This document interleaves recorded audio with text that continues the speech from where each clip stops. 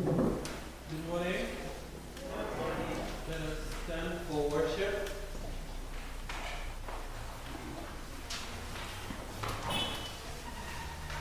Almighty God, we thank you for yet another day. We thank you for your mercies. We thank you for the goodness in nature, the sunshine, even the cool, cold air. Lord, we thank you for all these and also for your salvation in Christ Jesus. Be with us, Lord, in this act of worship. Hear our prayer and praises. Lord, bless your people gathered everywhere. We ask in the name of Christ. Amen. Intro hymn 251, 251.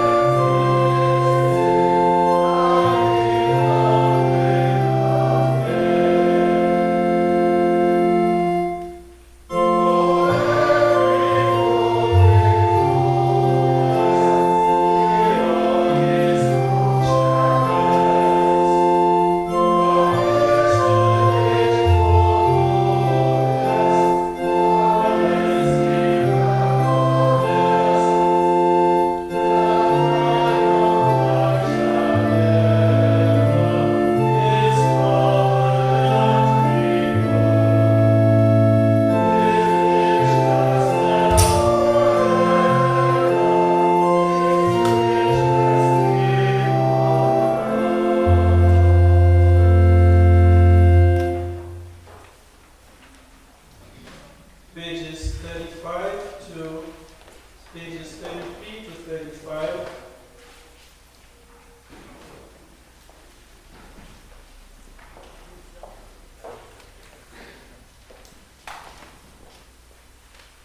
Let all the earth acclaim God. Sing to the glory of his name. Make his name glorious.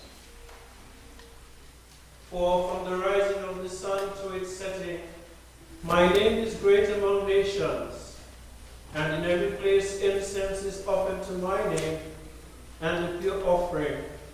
For my name is great among the nations, says the Lord of hosts. Blessed be the Lord our God. Blessed be his Son, Jesus Christ. Blessed be the Spirit of God. Page 36 at the top. Together.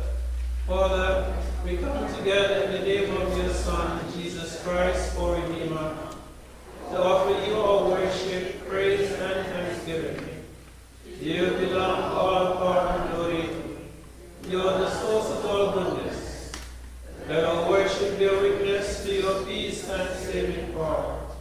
Through your Spirit, may we ever rejoice in the abiding presence of our risen and ascended Lord.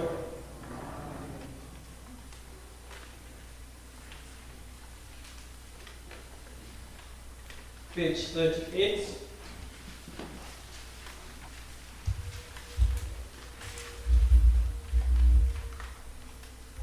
Have mercy upon us, most merciful Father.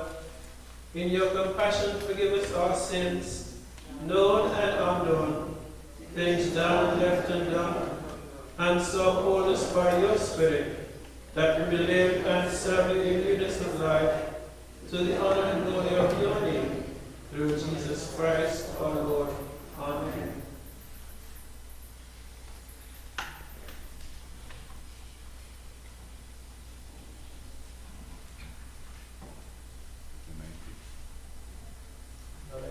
Or set us free.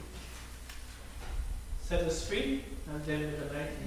Set us free, O God, from the bondage of our sins, and give us the liberty of that abundant life which you have made known to us in your Son, our Savior, Jesus Christ, who lives and reigns with you in the unity of the Holy Spirit, one God, now and forever. Amen. Now we shall have in the 90. On the hymn sheet, Let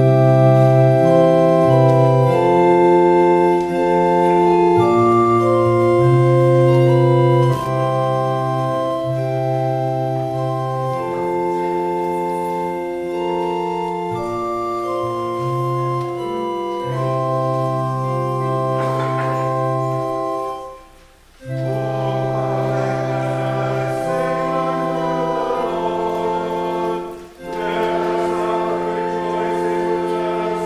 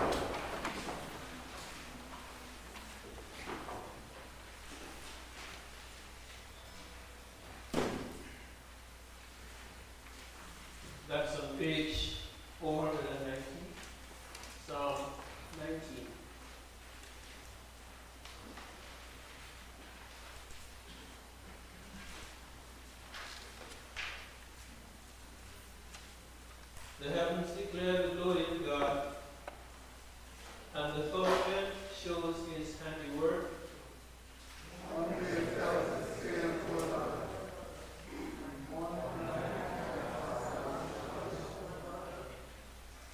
Although they have no words or language, and their voices are not heard,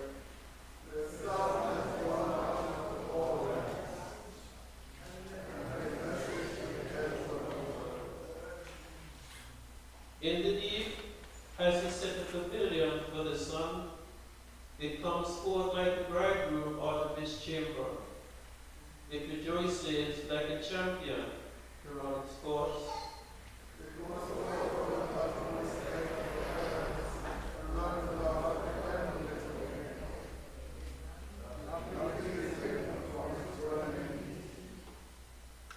The law of the Lord is perfect and revives the soul. The testimony of the Lord is sure and gives wisdom to the innocent. The statutes of the Lord are just and rejoice in my heart.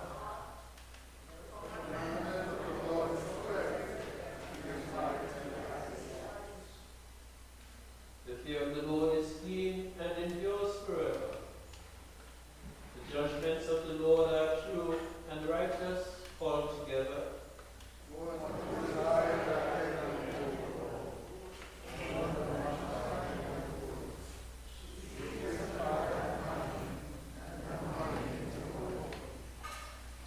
By them also is your servant enlightened, and in keeping them there is great reward.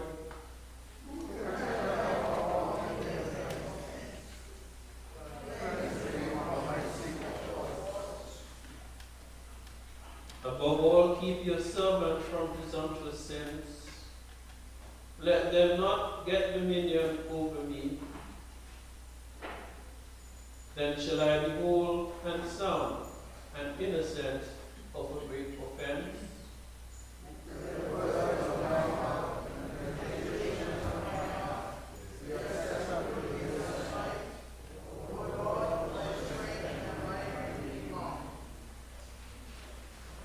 First lesson. Sorry, go ahead, Glory.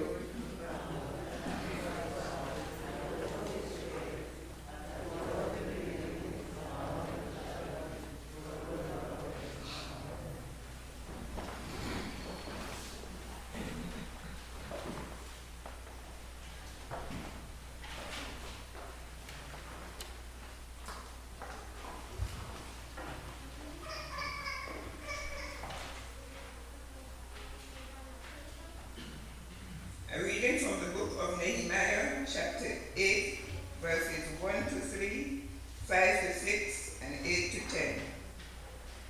All the people gathered together into the square before the water gate. They told the scribe Ezra to bring the book of law of Moses, which the Lord has given to Israel. Accordingly, the priest Ezra brought the law before the assembly, both men and women, and all who could hear will understand. This was on the first day of the 7th month. He read from it facing the square before the water gate from early morning until midday, in the presence of the men and women and those who could understand, and the ears of all the people were attentive to the book of the law.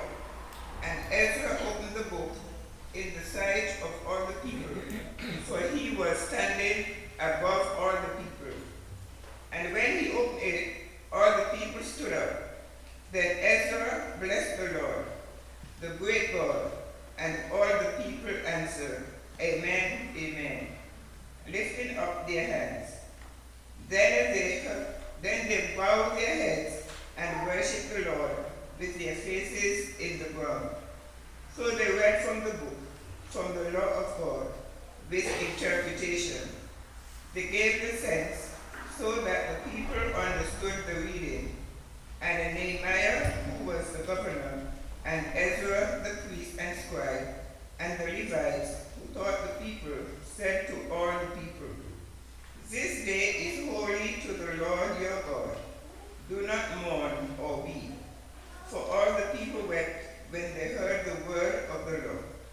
Then he said to them, Go your way, eat the fat and drink sweet wine, and send portions of them to those for whom nothing is prepared. For this day is holy to our Lord, and do not be grieved, for the joy of the Lord is your strength. The word of the Lord. Thanks be to God.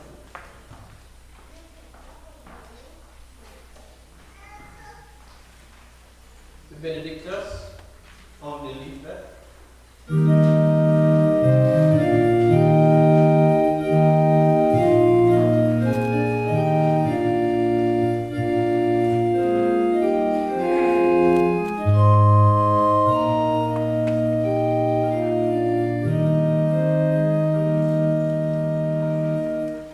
Blessed be the Lord God of Israel.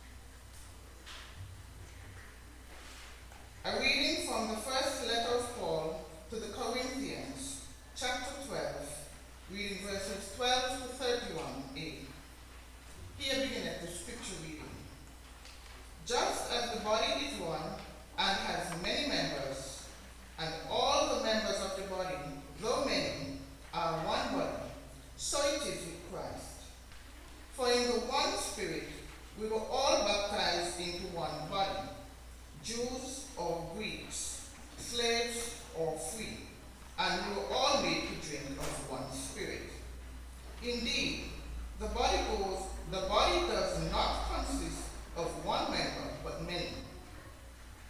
If the foot would say, because I am not the hand, I do not belong to the body, that would not make it endless part of the body. And if the ear would say, because I am not an eye, I do not belong to the body, that would not make it endless a part of the body. If the whole body were an eye, where would the hearing be? If the whole body were hearing, where would the sense of smell be? But as it is, God arranged the members in the body, each one of them as he chose. If all were a single member, where would the body be? As it is, there are many members, yet one body. The eye cannot say to the hand, I have no need for you. Nor again the head to the feet, I have no need for you. On the contrary, the members of the body that seem to be weaker are indispensable. And those members of the body that we think less honorable, we clothe with great honor, and our less respectable members are treated with greater respect. Whereas our more respectable members do not need this. But God has so arranged the body, giving the greater honor to the inferior member, and that there may be no dissension within the body, but the members may have the same care for one another. If one member suffers, all suffers together with it. If one member is honored, all rejoice together with it. Now, you are the body of Christ, and individually members of it. And God has appointed in the church first apostles, second apostles, third teachers, then deeds of power, then gifts of healing, forms of assistance, forms of leadership, various kinds of tongues. Are all apostles? Are all prophets? Are all teachers? Do all work miracles? Do all possess gifts of healing? Do all speak in tongues? Do all interpret? But strive for the greater gifts. The word of the Lord. Thanks be to God.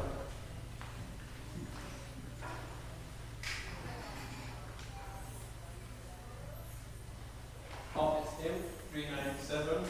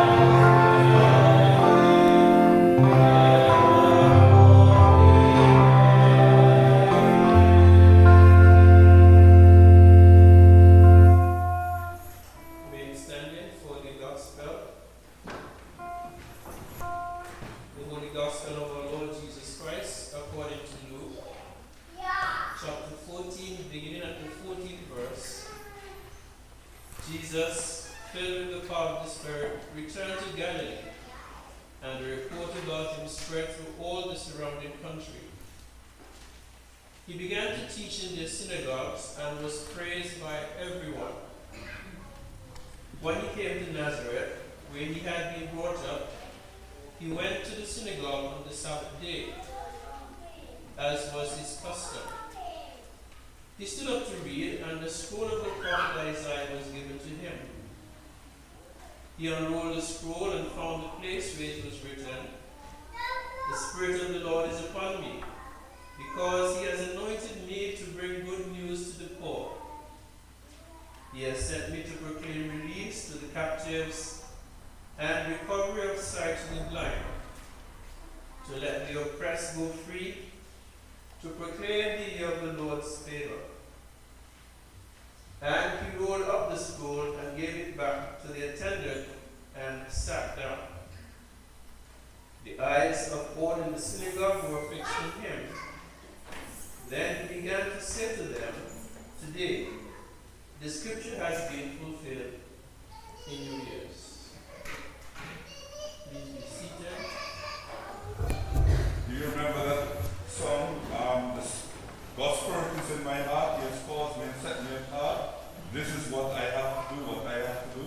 He sent me to give the good news to the poor, tell prisoners that they are prisoners no more, tell blind people that they can see, and set the downtrodden free. And go tell everyone the news that the kingdom of God has come. God's Spirit is in my heart, He has called me and set me apart. This is what I have to do, what I have to do.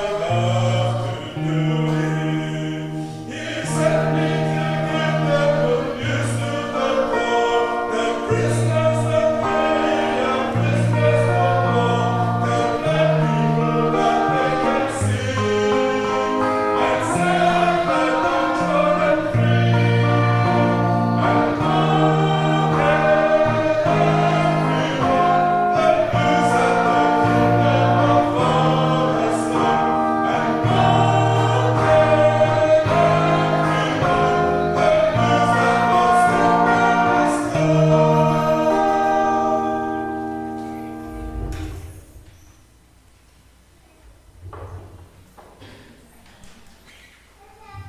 In case someone requested a special, I want to afford them opportunity.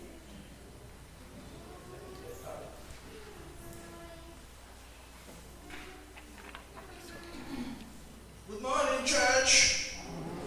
I wish you all a bright and prosperous new year. This rendition I'm going to sing is dedicated to King Jesus, who calls me out of darkness into his marvelous light before it is too late. There is a sweet, sweet spirit in this place, and I know that is the Spirit of the Lord. There are sweet expressions on its face, and I know that feel the presence of the Lord. Sweet Holy Spirit, sweet as a little,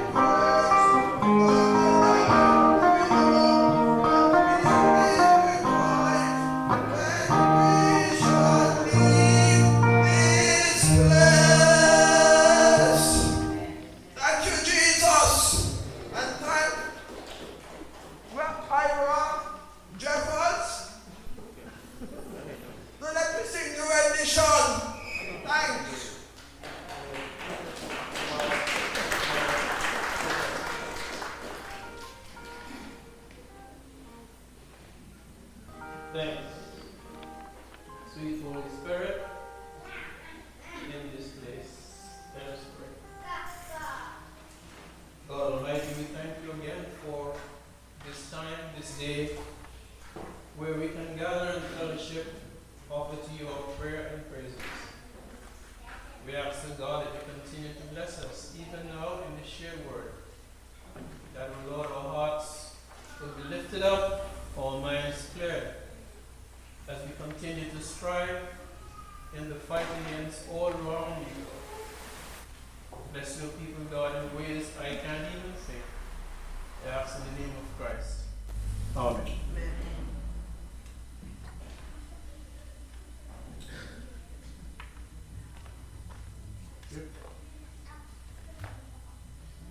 Okay. The calendar year is new, but already we are in the third season of the liturgical year, Epiphany, a time when the church reminds Christians of their duty to spread the gospel. We have a duty to spread God's word. Much is being celebrated religiously in a short span of time. The 1st of January was the Feast of the Holy Name. Though Jesus' name came from God the Father, which means Savior or Deliverer. He is also Emmanuel, God with us, and Christ, the Anointed One, or Redeemer. The 6th of January was the Feast of the Epiphany, and from the 5th to the 30th, we were in a novena for the election of a new bishop, which occurred on the 14th of January, and we do have now a bishop-elect. On the 9th of January, it was the feast of our Lord's baptism, and today, the third Sunday after Epiphany, the Gospel reading has in store for us some most pertinent lessons. Jesus was baptized at the start of his earthly ministry. Almost immediately, he suffered 3 significant temptations, over which he triumphed and commenced preaching and teaching in the northern province of Galilee.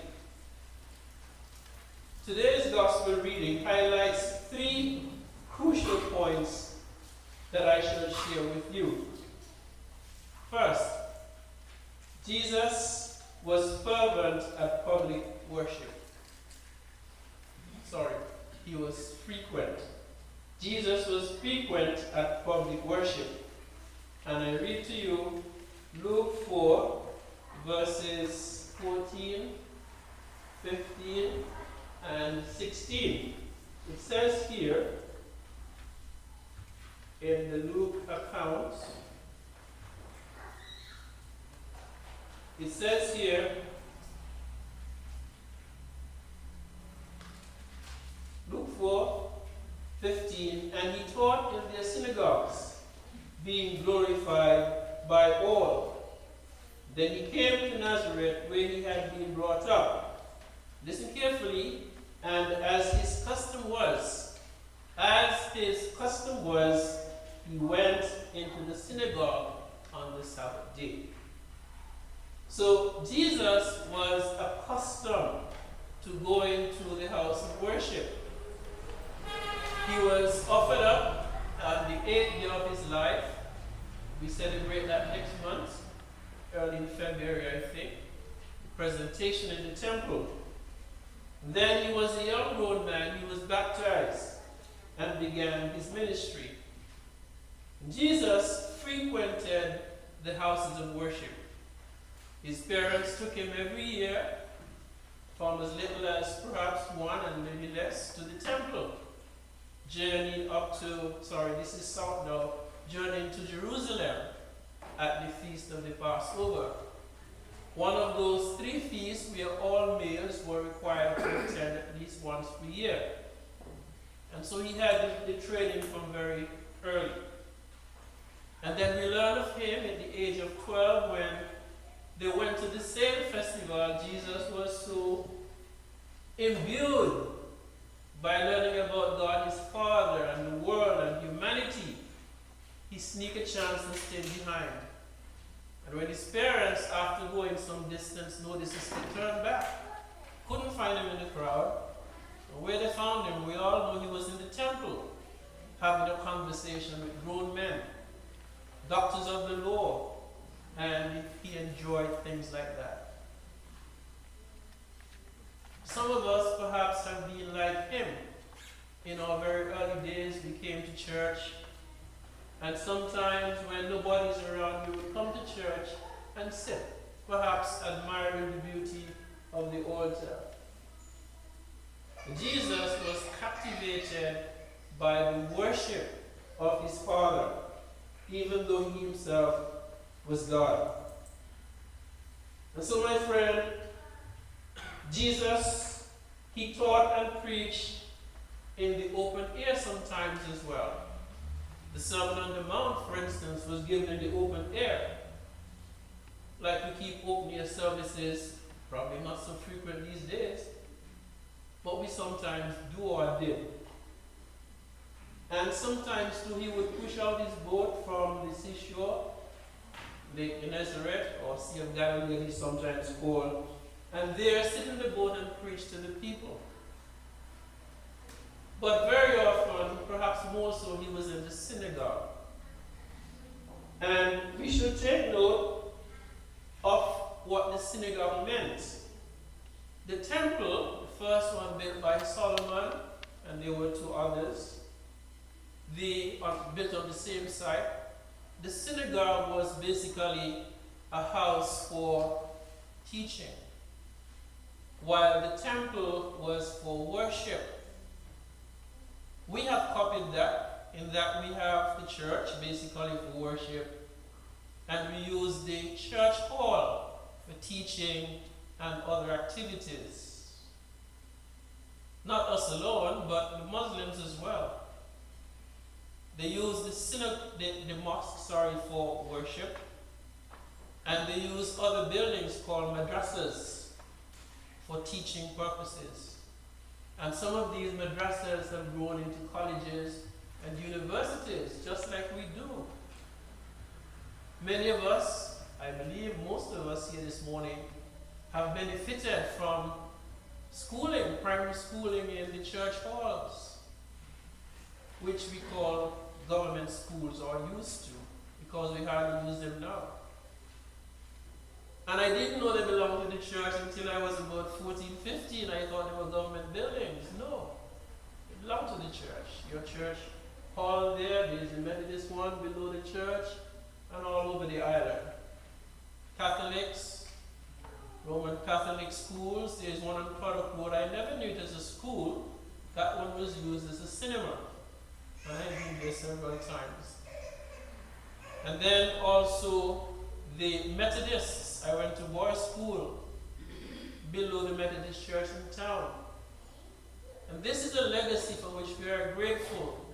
These schools have given us the basic of our education rather than the church itself. Because we use the church in a different sense for worship and preaching, and we treat the building of a church quite differently than the language or conduct in a church hall. And this is appropriate. And so I want you, my friends, to continue to treat your church building. It is a building, yes, stone and wood, but treat it with the reverence it deserves. It deserves. You know, there are people who say, oh, Anglicans, they treat the building like it's God. There's nothing wrong with that. It's dedicated to the worship of God. And so we must keep alive the no chewing of gum, and if you do chew a gum or have a mint, some people need it, please put the wrapper in your pocket. I do it. Or in your purse. Don't leave them in the church. That's being disrespectful, I think. And your napkin, sometimes you drop a napkin unknown to us. But if you see it, pick it up, whether you drop it or not. It's a house dedicated to the worship of Almighty God. And in many of our churches, Anglican, Roman Catholic in particular, just to enter the building stirs within you that desire to seek after God. And by the way, this lectern should be over there. Should be on the epistle side. However, there are other things that we keep in the churches because there was a time where not many people were literate. In fact, in the early Christian days, some of the ministers themselves were not literate. They read sermons given to them. But times have changed. God has not changed in his character. And let us reverence God.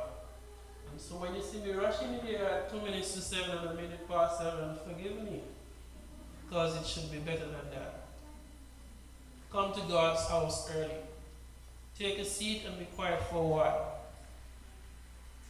It is a house dedicated to Almighty God. Not to me, who me, not to Father Chris, not to the bishop-elect, but to Almighty God. And so when your time comes to clean, the inside or the outside, do it as an act of worship. Worship doesn't always have to be inside of a building. Let our whole lives be a life of worship. And so my friend, Jesus, he frequented the house of worship.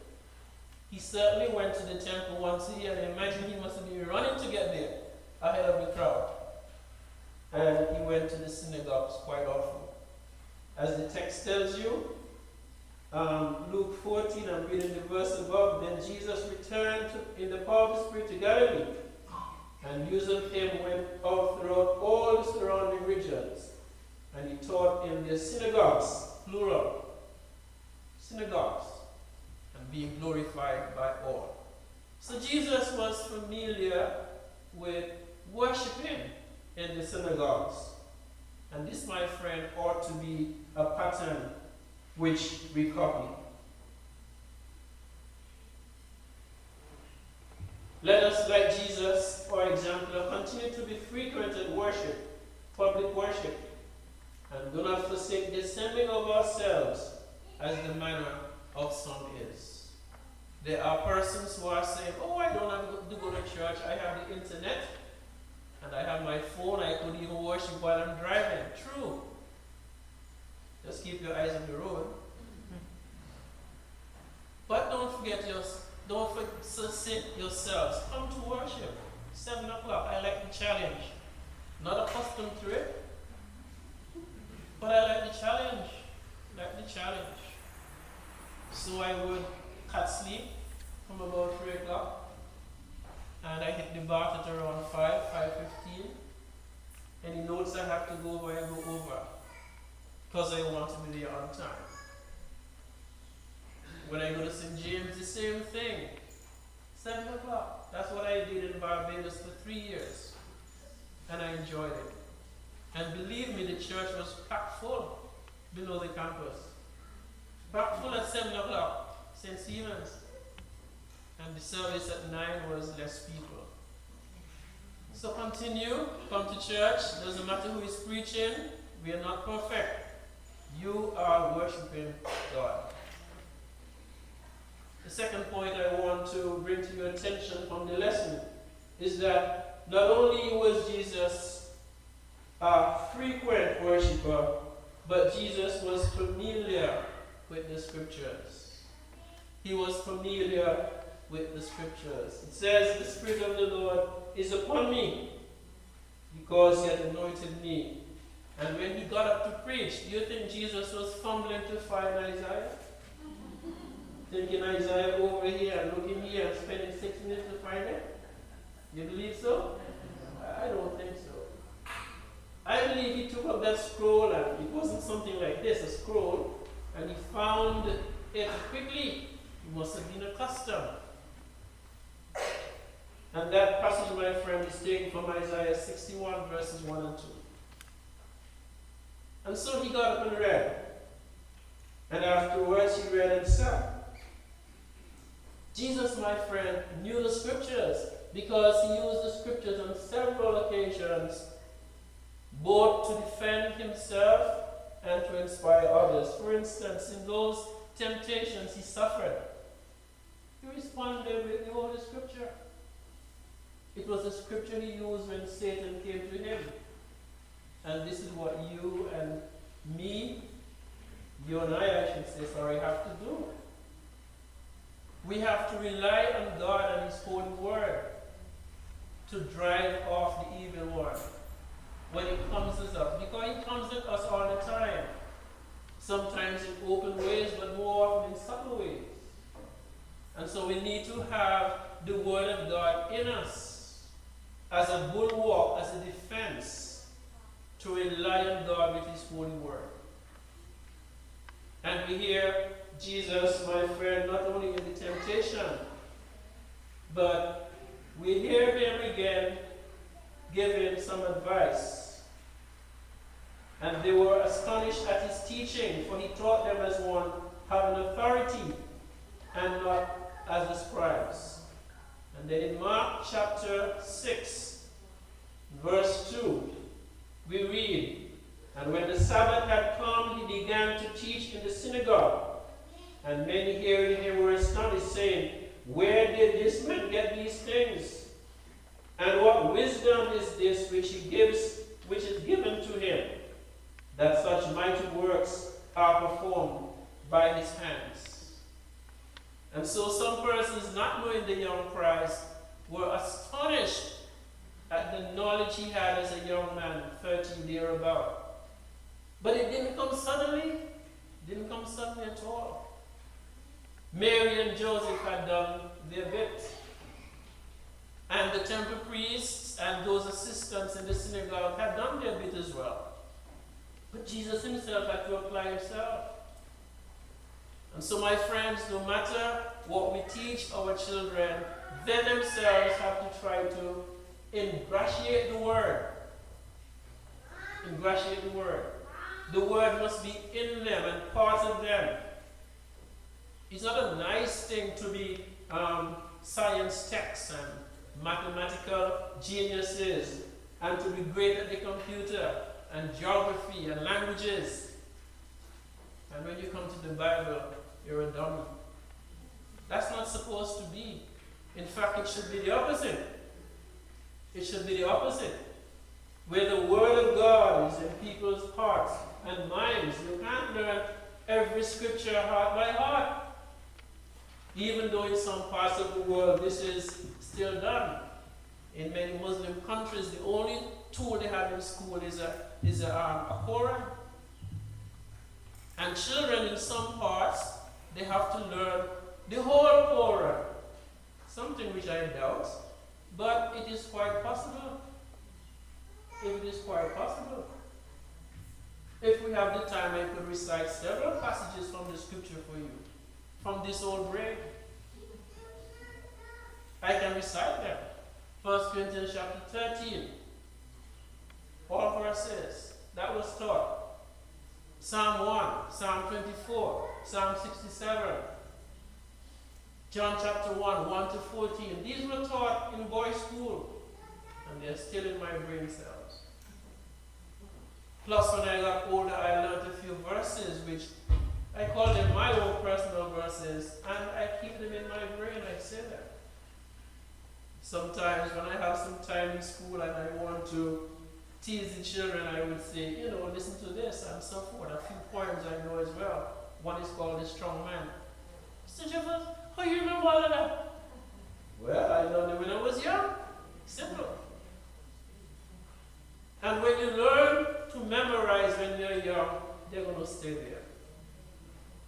Alzheimer's may become a challenge, but you could beat Alzheimer's by reciting those same verses. Memory, exercise your brain. So there are times when I sit and having learned the YouTube, I turn it off and I say, okay. And I recite from Genesis to Revelation. Call all the books by name. My mom used to do it and used to say, well, my mom knew the whole Bible. Of course she knew the books. And so my friend, this is good exercise. Just call their name. Genesis to Revelation. It's easy. It might seem difficult at first, but repetition, it gets it into you. And there's some poems I still know from boys' school. You imagine that? Poems I still know. So my friend, we must teach our young people. We must teach them the Word of God. They must know the structure of the Bible, its basic outline, its salient tenets. Where do you find the Lord's Prayer? Where are the 10 Commandments? 2 sections. Where could you find a psalm which speaks about healing? Psalm 19 we read this morning is a nature psalm. But of course it has moral issues in it as well. And so my friend, there are times in your life when situations may arise where you need some consolation. Friends come and talk, some with good things, some not so good. Just lie in your bed and say some scripture verses or a section of scripture. And of course you could hum some hymns or sing some hymns. It is good for the soul. It is good for the brain, good exercise, especially as we grow older. So my friend, let us make an effort to become familiar with scripture and teach our children. Parents, godparents, Sunday school teachers, we have work to do. We have work to do. And against all the isms in the world, the knowledge of God's word will do us good in our later years especially. Jesus, my friend, also with his dying breath, he said, my God, why hast thou forsaken me? A quotation from the first verse in Psalm 22. And so Jesus was familiar with the scriptures, and in this sense, he teaches us something good. We should know the Bible. You don't have to know the Bible like a pastor or some university theologian, but know the basic structure, know the books, what they teach about. You can find your way around and help others as well. Some years ago, I listened to one of these competitions on TV. I'm sure that's about 20 odd years also. And the lady, the questions were supposed to be answered in series of 3. And so this lady, she was about 40 something, she was asked, what is the first book of the Bible? Genesis. She knew the answer. Second question, what's the last book in the Bible? Revelation. She knew the answer. Third question, what is the first book in the New Testament? And up to now, that lady hasn't answered the question. The bell rang. And I felt so embarrassed. Even though I was only watching through television. How could someone in a Christian world not know the first book in the New Testament? But these things happen. People have to be taught the scriptures, taught the Word of God, so that they can comfort themselves sometimes and be a comfort to others as well. The Old Testament lesson is also very instructive. When the exiles had returned from Babylon, they were longing for the Word of God. And notice the reading. The people came to Ezra, the priest and scribe, and asked for the Word to be read to them. And so Ezra arranged for them to assemble in the, we may call it the town square.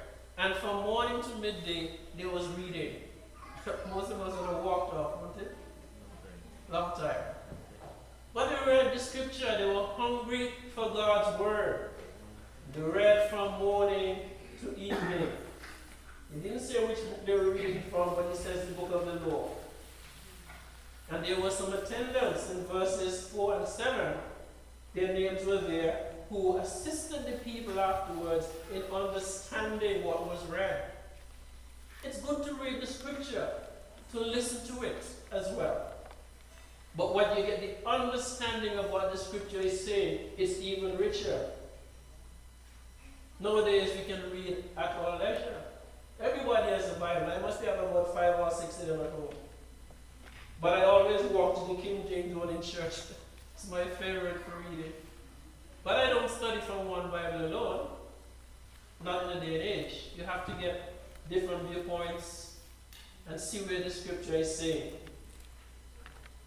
And so, my friend, there were people who assisted them and expounded the word to them. Because there are some passages in the scripture that are easily understood, and some are quite difficult. Some are quite difficult. And even the third point, which I'm going to bring up shortly, gave me some challenge.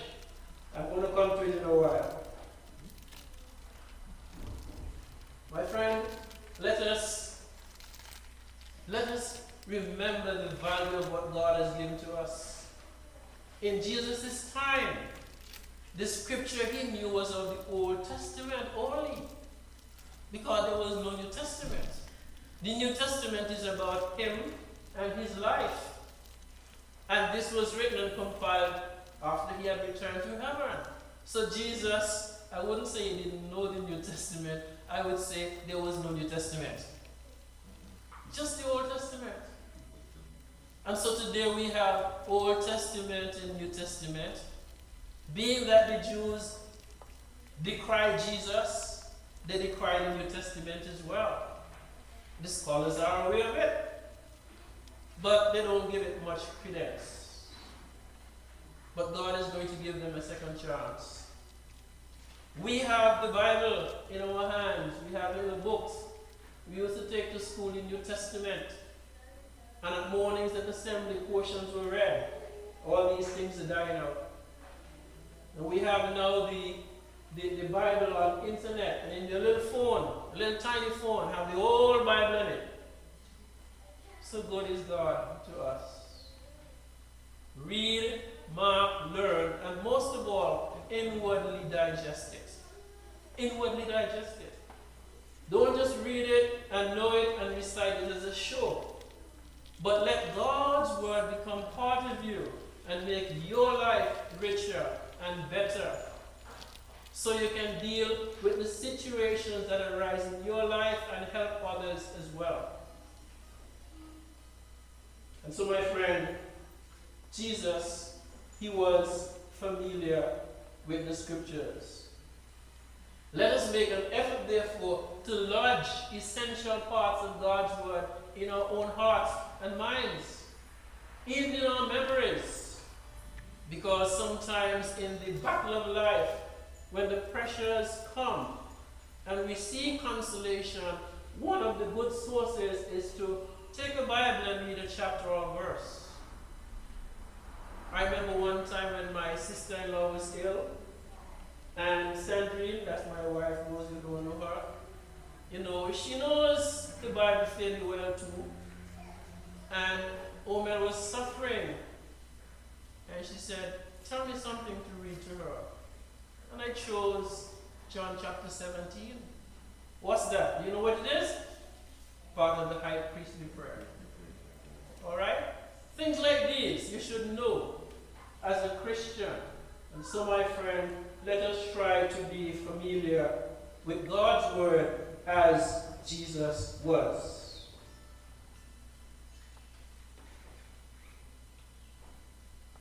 But there is something else that happened in this section. And this is the part that gave me challenge. Because, you know, when I read the scripture and I don't understand or get the sense or the interpretation of a part, you know, I would call Father Fleming, Father Chris once in a while. I would go to my commentaries and I said, well, this still doesn't make sense. So last night I went to bed and I said, well, Lord, Jesus was in the temple, he taught.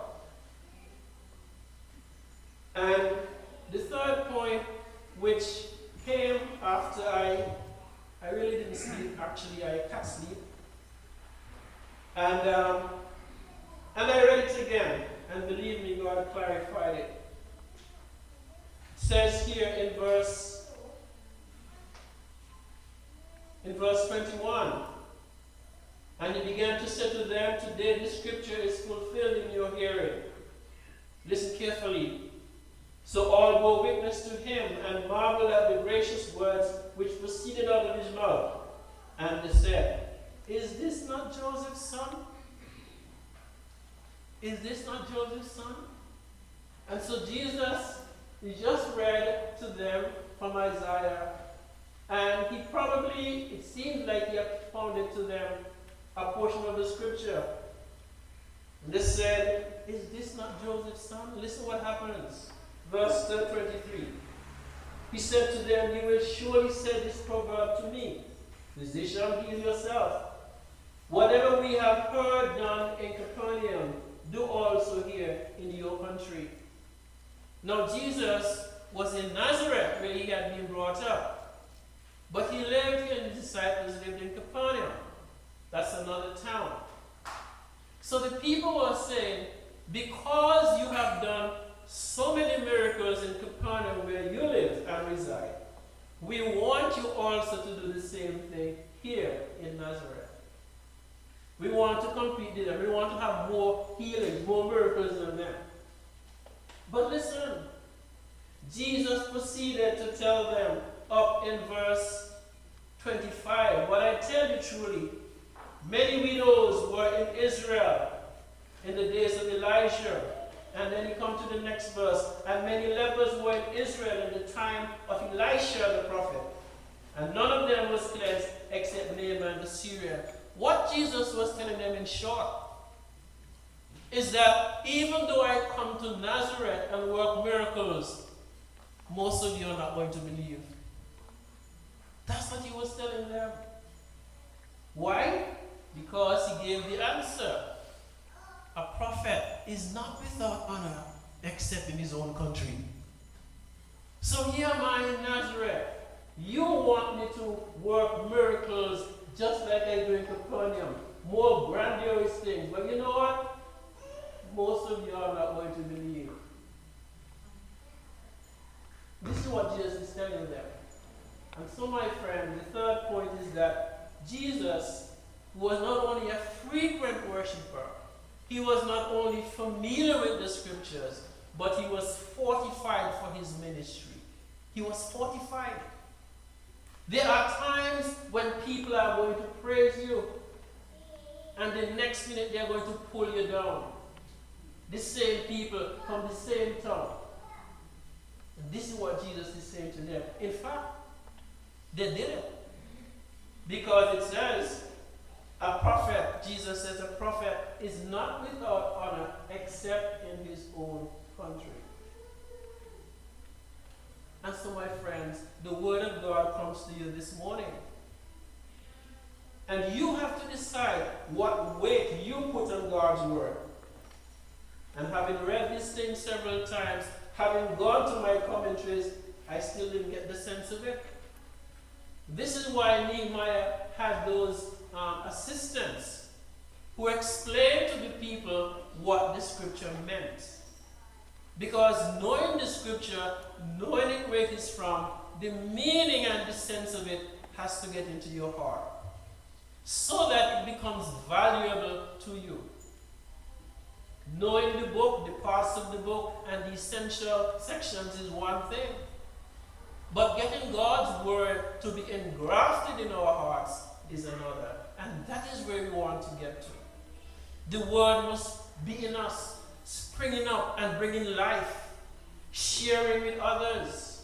And notice that when the people dispersed in Nehemiah, I'm going to read it for you as evidence. When the people dispersed, Nehemiah 8, verses 9 and 10. Make sure I have the correct chapter. Nehemiah 8, 9 and 10. It says here, when the, make sure I have Nehemiah chapter 8.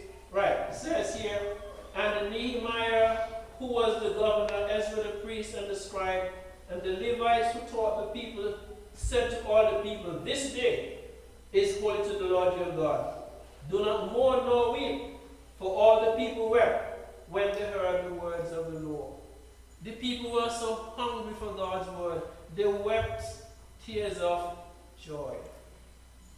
And the following verse 10, then he said to them, go your way, eat the fat, drink the sweet, and send portions to those for whom nothing is prepared.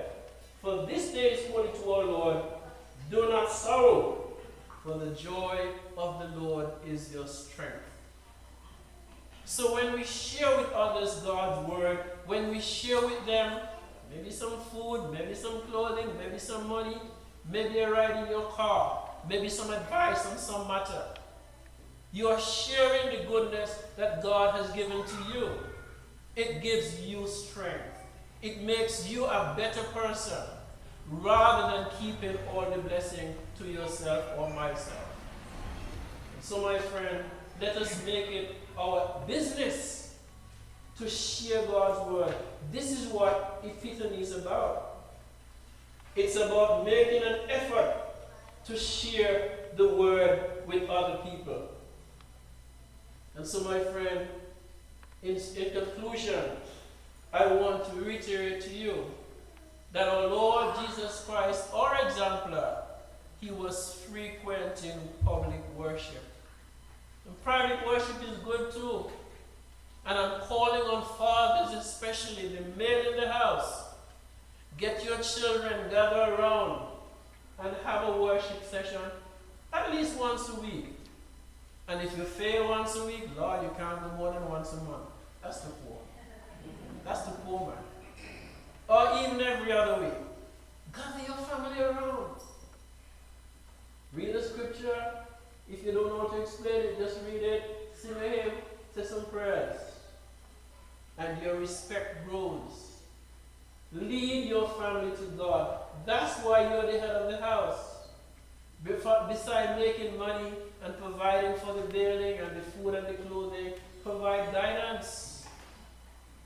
So fathers, stand up. Stand up for God. Stand up for your children.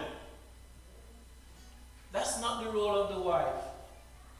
But if there's no husband, then she has to take on the role of a husband too. Lead your children towards God in acts of worship beside other things, in church or at home.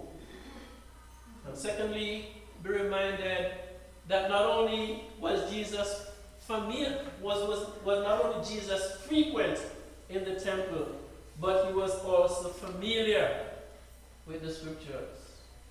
Let us not slack, but try to be familiar with God's holy word. And finally, Jesus was fortified. He was fortified for those who would praise him and adore him and say nice things about him, and for those who would call him Beelzebub. Because that's what happened, you know. If you read Matthew 12, Jesus cast out the demons from someone who was blind, dumb, and was possessed. Read Matthew 12. And the Pharisees said, how is it that Beelzebub cast out Beelzebub? And Jesus said, you're stupid. That's craziness. How is Beelzebub going to cast out Beelzebub? His kingdom cannot stand. So it can't be that I cast out the demon by the power of Beelzebub. But this is what people were saying when they met. Is that the son of Joseph? That boy who grew up with a carpenter, a poor man, a poor trade? How he knows so much? How he become so, what should I say, efferent?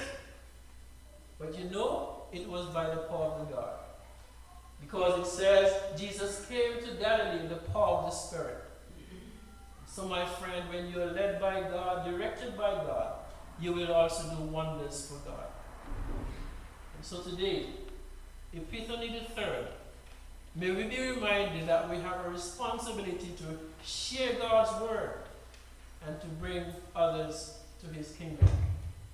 In the name of God the Father, God the Son, God the Holy Spirit. Amen. Let us join in a moment of private, silent meditation, that God may indeed make us better persons than we are.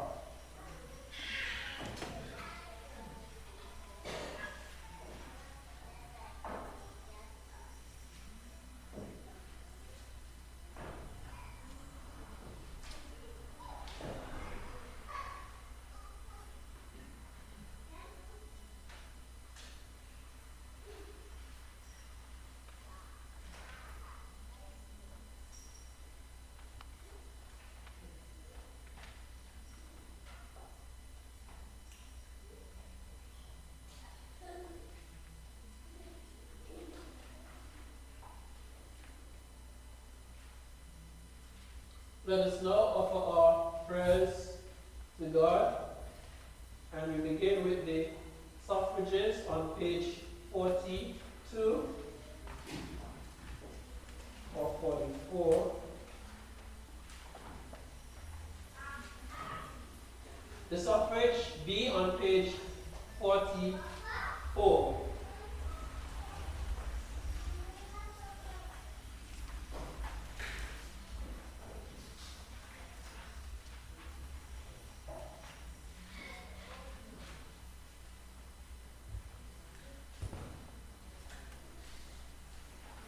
Show us your mercy, O Lord.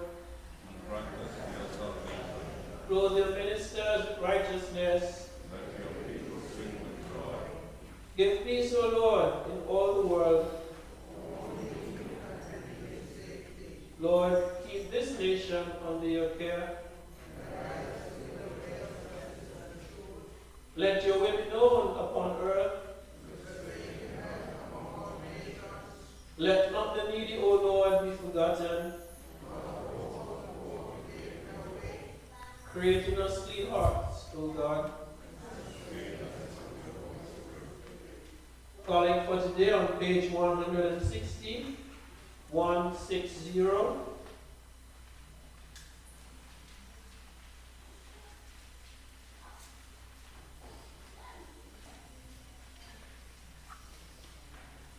Mine is on page 161. Depends on if you have the golden book or third Sunday after the Epiphany.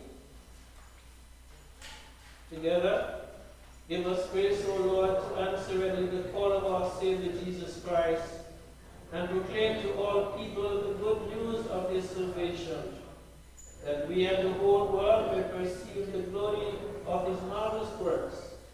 Praise and reigns with you and the Holy Spirit, one God, ever and ever. Today we thank God for the life and service of St. Paul and his companions, Timothy, Titus, and Luke himself sometimes. We also give God thanks for the life of St. John Chrysostom, Bishop and theologian, St. Thomas Aquinas, priest and friar, and all the past servants of this parish who in their time on earth serve God faithfully. And now we shall join in prayers by members of the congregation, first, second, and third. The first one, conversion of St. Paul, which we celebrate on Tuesday coming.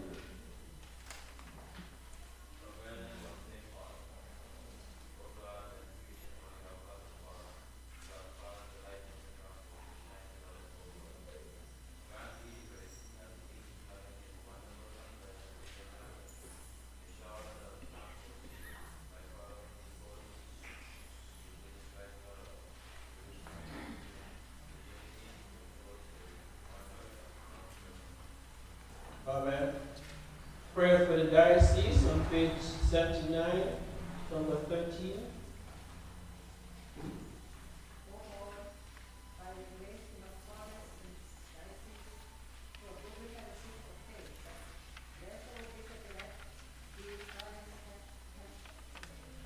Fleming.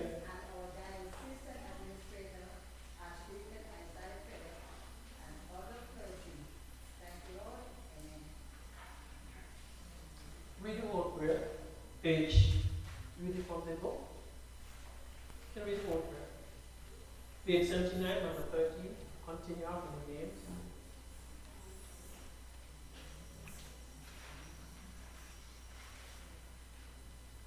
Page 79, number 13. Continue after the names. Page 79, number 13. Yes.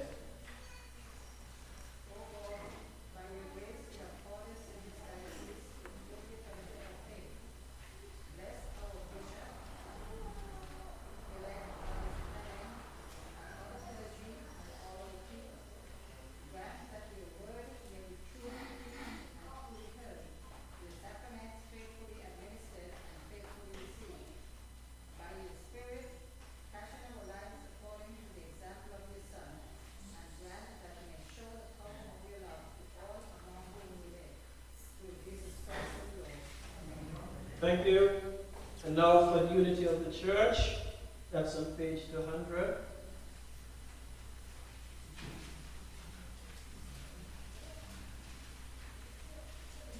Almighty Father, whose blessed Son, before his passion, prayed for his disciples that they might be one, as you and he are one. Grant that your church, being bound together in love and obedience to you, may be united in one body by the one Spirit, that the world may believe in him whom you have sent, your Son, Jesus Christ, our Lord, who lives and reigns with you in the unity of the Holy Spirit, one God, now and forever. Amen. And finally, the prayer of thanksgiving on page 86, page 86.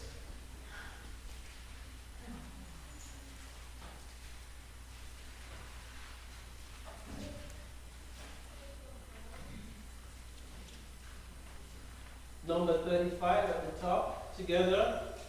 Accept, O Lord, our thanks and praise for all you have done for us. We thank you for the splendor of the whole creation, for the beauty of this world, for the wonder of life, and for the mystery of love. We thank you for the blessing of family and friends, and for the loving care which surrounds us on every side. We thank you for setting us fast, which demand our best efforts, and for leading us to accomplishments which satisfy and delight us. We thank you also for those disappointments, failures, that lead us to acknowledge our dependence on you alone.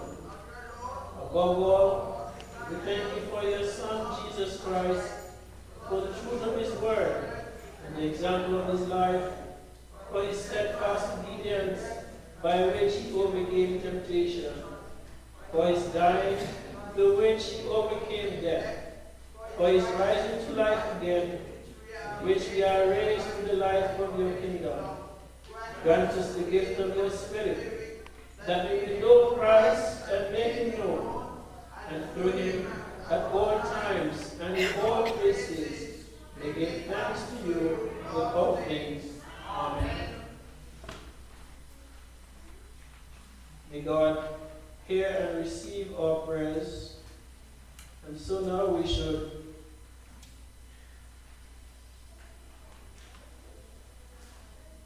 join in the offertory hymn, hymn number 104.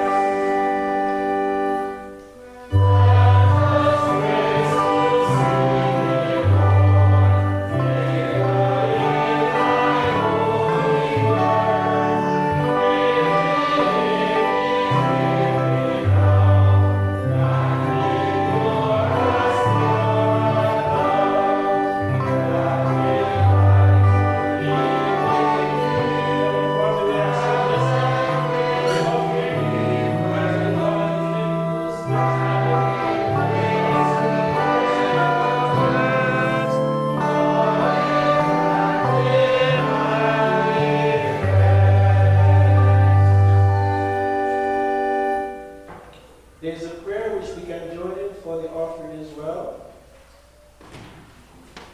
Where it says prayer for the offering.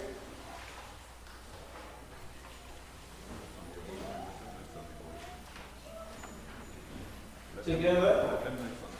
It's on the bulletin, yes, on page, the second page. Bottom of the second page.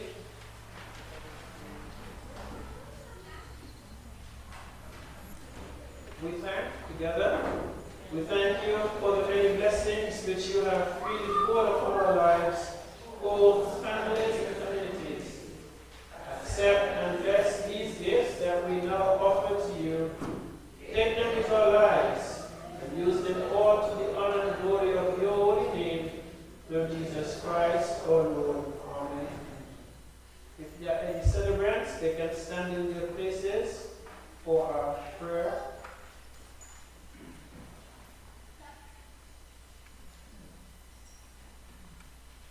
Any celebrants? No celebrants? Oh, sorry. Yes, just tell me your name. First name, we do. Huh? Constantia. Birthday? Yes, it? Today. Yes, okay, Constantia has a birthday today. Let us pray. Heavenly Father, we thank you for Constantia, for her life. We ask you, God, that you will bless her on this special day. Help her to be happy, joyful, and content. And, oh God, we ask that as she celebrates this natural birth, that she will become aware that you have offered all of us a second birth, a new birth in Christ. So God, we thank you. We ask that you bless her entirely, bless her family, bless her home, bless all her aspirations, and make her life a success. God, we ask you to grant her the grace to enjoy or endure all that may come our way, to give you praise always. We ask in Jesus' name. Amen.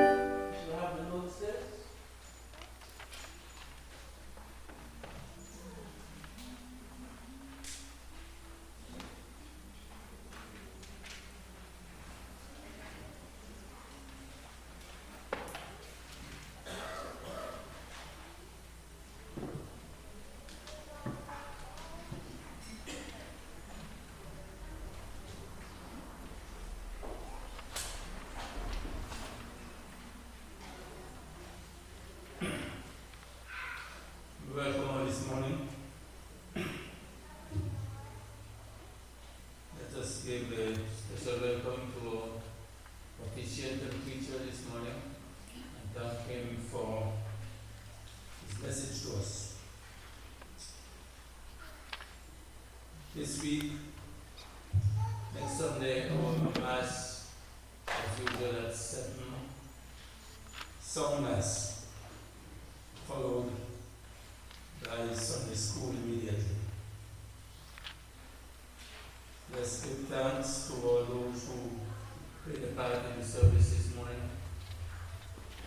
As well as those who in any way contribute to the preparation of the church. The bulletin this week, this month, is sponsored by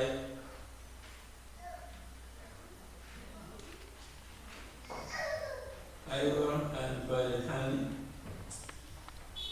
God's continued blessing on them as they celebrate their 56th wedding anniversary during this month.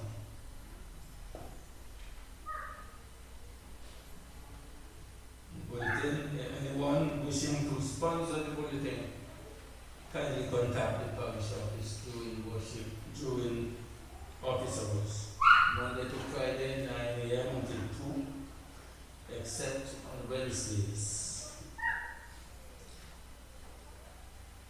In our prayers and condolences this week, let us remember the sick and the housebound, as well as those who at this time are in pain or grief. Let's remember them in our prayers this week. The names are listed in the bulletin. At this time, we extend our condolences to the family of the true Farrell of the St. John's congregation who passed away on the 18th of this month. May her soul rest in eternal peace. Readers next Sunday, Dan Samuel, Vanessa Rollins, Elmira Brooks, the Old Testament, the Epistle, and the Intercessions, respectively. Referring to the lessons and reading, please check the notice board. These are our names and dates for the scripture readings for the next 6 months, January to June. You are asked kindly to check to see if your name is on there, is included for reading between now and June of this year.